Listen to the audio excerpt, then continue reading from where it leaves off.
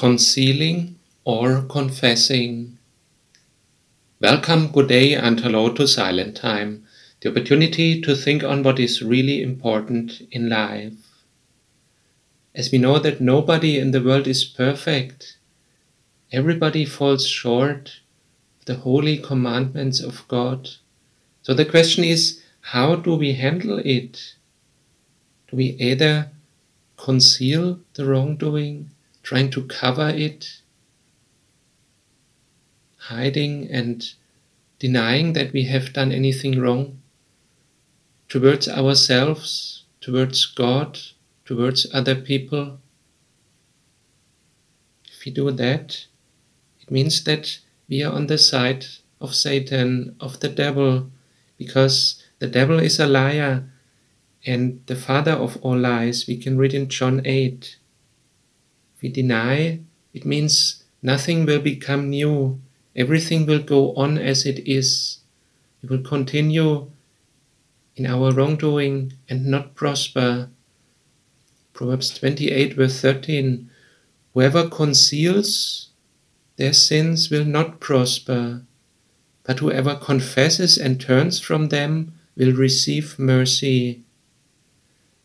That is the much better option, to confess, to be open, to be honest to ourselves, towards God, and also, when necessary, to ask others for forgiveness, to do right what we can do.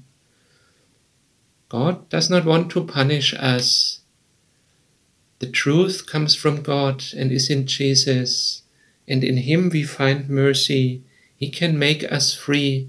He wants to give us a new beginning. What a wonderful news.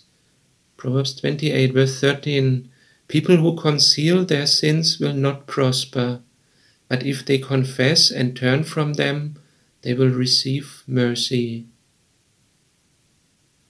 Let's pray. Lord, we thank you for that great offer, that we can turn to you, that we do not need to conceal, to cover, trying to hide what we have done wrong, that we can turn to you honestly, and that you do not want to punish us. You want to help us out. You want to show us a way and give us a fresh beginning. Thank you for your mercy, for your help.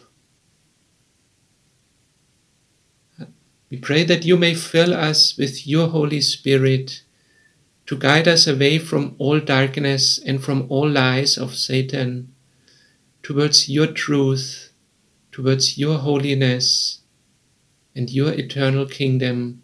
To you be all praise and glory and honor forever. Amen.